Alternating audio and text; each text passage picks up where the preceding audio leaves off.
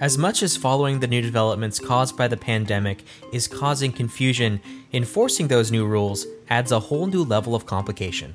Local police departments have had to not only protect themselves during the pandemic, but also continue to serve the public. As with many essential services, social distancing isn't always possible for cops on the beat, but more than 2 months into this new normal is starting to feel, well, normal. For the San Diego Union Tribune, I'm Daniel Wheaton, and this is your San Diego News Fix. David Hernandez, you're a public safety reporter. Let's start with what we know. What are the ways that police departments have prevented the spread of COVID within their ranks? Yeah, so obviously it's a pretty real threat given that they're on the front lines and out in the streets. They have taken quite a number of precautions from the start of their shift to the end of their shift. Definitely one of the big things across the board is the use of PPE. So that includes masks, gloves. Some departments also require either glasses or goggles, something to cover their eyes. Other precautions include temperature checks at the beginning of their shift. You know, the second they walk into the police station, they pick up a handheld thermometer and hold it up to their foreheads to record their temperature. They wipe down their cars at the start of their shift and at the end of their shift. A lot of these are cars that they rotate or share amongst the entire police department. And they also ask detainees to wear masks. They supply the masks. So whenever they take someone in their backseat, either to a jail or a mental county hospital, they also ask in those cases for detainees to wear masks. And of course, there's also the precautions that they individually take at home, which includes wiping down their gear. Some officers do that at the end of their shift at their police stations. There are plenty of precautions in place that have been instituted across the board. Mm-hmm. And is this kind of consistent across all the different departments in the county, or some taking it differently than others, or what do you know? I would say PPE generally across the board is definitely a precaution that departments are taking. Other precautions vary, and they all vary in degree, and also just in other ways as well. So, for example, the Sheriff's Department and the San Diego Police Department has relaxed their uniform standards. So they allow deputies and officers to wear uniforms made of cotton. Typically, their day-to-day uniforms are made of wool or polyester, a combination of the two. And those uniforms require the deputies or the officers to take their uniforms to dry cleaners and special care. But by relaxing the uniform standards, again, the Sheriff's Department and the San Diego Police Department allow their employees to use different types of uniforms made of cotton, and this allows them to wash their uniform regularly at home and also iron it. So those kind of precautions do vary. Not every department has taken that measure. And as I mentioned, some departments like the National City Police Department requires officers when they're out in the streets and making contacts to wear either glasses or goggles as well on top of masks and gloves. So that's kind of an additional PPE requirement. Mm-hmm. And it's, one thing to keep yourself safe when you're, in an office or sharing a patrol car, but when you actually engage with the public and let's say they have to arrest someone, what do they do in that kind of scenario? Because you can't socially distance and arrest someone at the same time.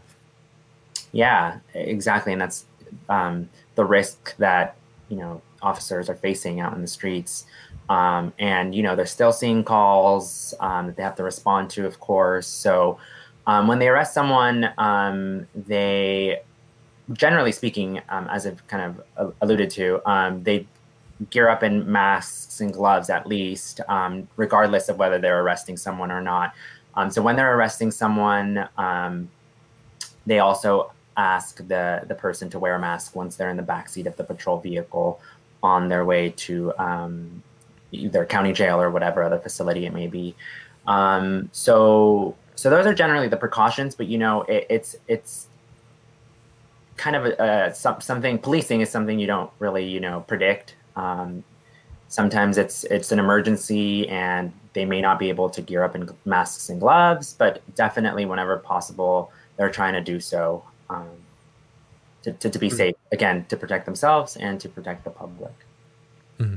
And so far, have you heard of anyone testing positive in any police department or the sheriff's department so far? Yeah, so as of late last week, 10 San Diego County Sheriff's deputies had tested positive to date, 10 San Diego police officers, and one Harbor Police Department officer as well. Compared to other large metropolitan areas, the numbers are considered low. We haven't seen massive outbreaks or the virus spreading across divisions, police stations, or just the department in general, like other areas have seen. Agencies point to cities like Chicago and Detroit, where the virus just spread quickly across departments. So luckily, officials say that they've been able to prevent that, and they point to the PPE and other measures that are in place. Mm-hmm. So you spent some time at the National City Police Department, kind of seeing what their day-to-day life was. And what do people working there say? Are the public following the rules and wearing masks and practicing social distancing? What do they say? Yeah, and this is not just exclusive to National City, but it does include National City police officers. Generally, officers are saying that the public, obviously we're a big region, and they're saying that generally the public is following the rules in terms of the orders that are in place to stay home, to not gather in groups, to avoid areas that are closed. And so, across the board, one of the things that I said, that I asked was, why do you think the numbers are low compared to other cities? And they pointed to PP, like I've mentioned, and they've also pointed to the community. In a lot of cases, in Oceanside, for example, in Escondido, they say that people, are generally following the rules. They are seeing violations. Of course, there are several rules in place, and so they are seeing violations. But as we've reported, their stance has been to educate the public before issuing citations, and they say that the education efforts have worked. Generally speaking, people do comply when they're told what the rules are. In some cases, they have had to issue citations in many cases. But generally speaking, they say that the public is following the rules, and they're really happy about that because it protects not only them, the public, but also officers on the front lines. Mm-hmm. And it does seem like from the stories we've been writing that the only kind of mass violations we're seeing is people protesting. Besides that, there has been lots of gatherings of large groups or things like that for the several months we've been under the stay-at-home order. Yeah, and the rules are constantly changing, which is one thing that police departments point to in terms of why they're so focused on educating the public, because there have been questions about why not take a stronger stance and issue citations in certain cases when there are blatant violations. One thing they point to is the fact that that the orders are constantly changing. But we have seen a fair number of citations. I think we're around 200, and so in some specific cases they have taken a stronger stance. Mm-hmm. And broadly, have we seen any changes in the overall volume of crime? Because that was certainly a fear early on, is that, society would devolve and there'd be pitchforks and torches and everything. How are things? Yeah, it's interesting you bring that up. One of the first kind of larger stories I tackled was this boom in gun sales that we saw in San Diego County, and, tied to fears, and fears kind of varied, but definitely civil unrest was one of them. The potential for civil unrest. So we haven't seen that across the board. But in terms of crime volumes, it varies from city to city.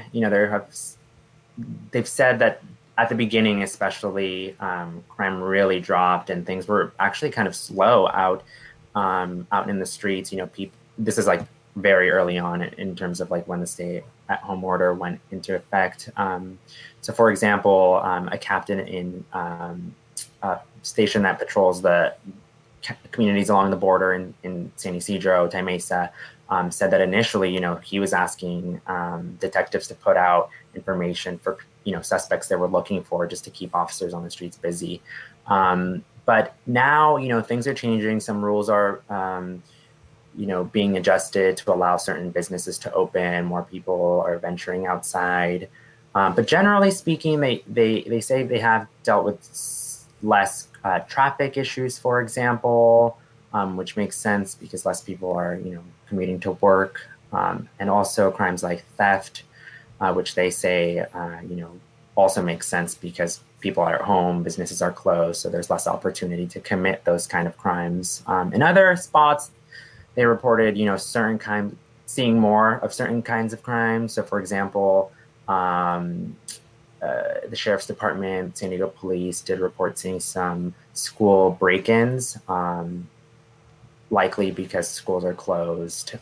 No one's really there to patrol actively per se. So some crimes have gone up, but generally speaking, they say that things have kind of maintained the pace in terms of the reports coming in. Of course, one of the things that's interesting is that they're seeing a lot more calls regarding the orders that are in place. So whether it's a non-essential business that's open or people congregating at a park that's closed, those kind of calls are coming in on a regular basis, and it varies. They say maybe they respond to 3 complaints a day. A police station near San Ysidro said that. So they are kind of focused on those types of calls now. From the beginning, police departments were tasked with enforcing those orders. Interestingly enough, a lot of officers said, it's a bit uncomfortable to have to enforce those orders. They have families of their own. It's not the most fun thing to do, to go to a park and, crack down on a family playing soccer, but that's what they're tasked with doing. Mm-hmm. And kind of bring it back to the officers themselves. What's the mood? I mean, we've been under this, new normal for a couple of months. Is the fear of contracting the virus and spreading to their family is still present, or has that just become kind of part of the background? Yeah, one thing that has helped, from what I saw and from what I'm told, are the measures that are in place. It makes them feel a lot safer. But that said, again, you never know what a day holds when you're a police officer.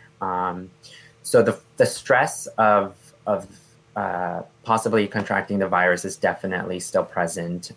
Probably the hardest thing for them to tackle is the potential risk of bringing the virus into their homes. Several of officers I spoke to said, there have always been threats in the line of duty. The possibility of being attacked by a suspect. But with this virus, there's a possibility of bringing those threats from outside their homes into their homes. And so that's something that's been a stressor for many officers. But again, like I mentioned, all of the measures that are in place make them feel a little safer, whether it's measures taken out in the streets or measures that they on their own implemented when they come home. Mm-hmm. And finally, now that police departments have been kind of in this new normal for some time, do you have a sense that they're going to keep these changes kind of indefinitely until we find a vaccine or something like that? Yeah, there's no signs that, obviously they're tracking, the numbers, the cases, the pandemic, but there are no signs that they're going to back off on the measures that are in place. If anything, I would expect them to kind of keep these measures in place, given that they're pointing to these measures when they say that they've been able to keep the number of cases within their departments so low. But yeah, in the long term, it'll be really interesting to see how, policing changes. One thing that's in place as well as a measure is taking reports over the phone whenever possible. So in instances when there's no imminent threat, when there's no evidence to collect, perhaps it's a delayed report of someone breaking into their car. If they can, they might take that report over the phone. And so, it'll be interesting in the long term to see how policing changes out in the streets. Some precautions may remain in place for a while, like wearing, gloves whenever they contact the public. But for now, there are no indications that they're slowing down in terms of taking measures to protect themselves and the public. Mm-hmm. All right. David Hernandez, thank you so much. Thank you.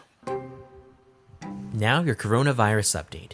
San Diego County officials struck an optimistic tone Monday afternoon after Governor Gavin Newsom's announcement of eased requirements for counties to move deeper into Stage 2 reopenings. Those include in-person dining and in-store shopping. The lowered hurdles makes it easier for urban counties like San Diego to qualify to reopen some businesses faster than the state as a whole is moving. County officials will get a formal report at their weekly meeting Tuesday as to whether the county can meet the eased requirements. The new rules include data such as no more than 8% of tests coming back positive. In the county, the rolling 2-week average of positive tests is less than 5% and has been trending downward. As of Monday, the county moved closer to 6,000 COVID-19 cases, with 110 more people testing positive. Over the last 2 weeks, about 4.1% of tests have come back positive. Also, as of Monday, of those who tested positive, 1,115 had to be hospitalized. Of those, 339 had to be placed in the ICU. 211 county residents have died of the virus. Thank you for listening to the San Diego News Fix. We want to remind you that information is your first line of defense. The San Diego Union Tribune is dedicated to bringing you the latest news in print, online, and on our podcasts. Right now, you can read our public health stories related to the virus online for free without hitting the paywall.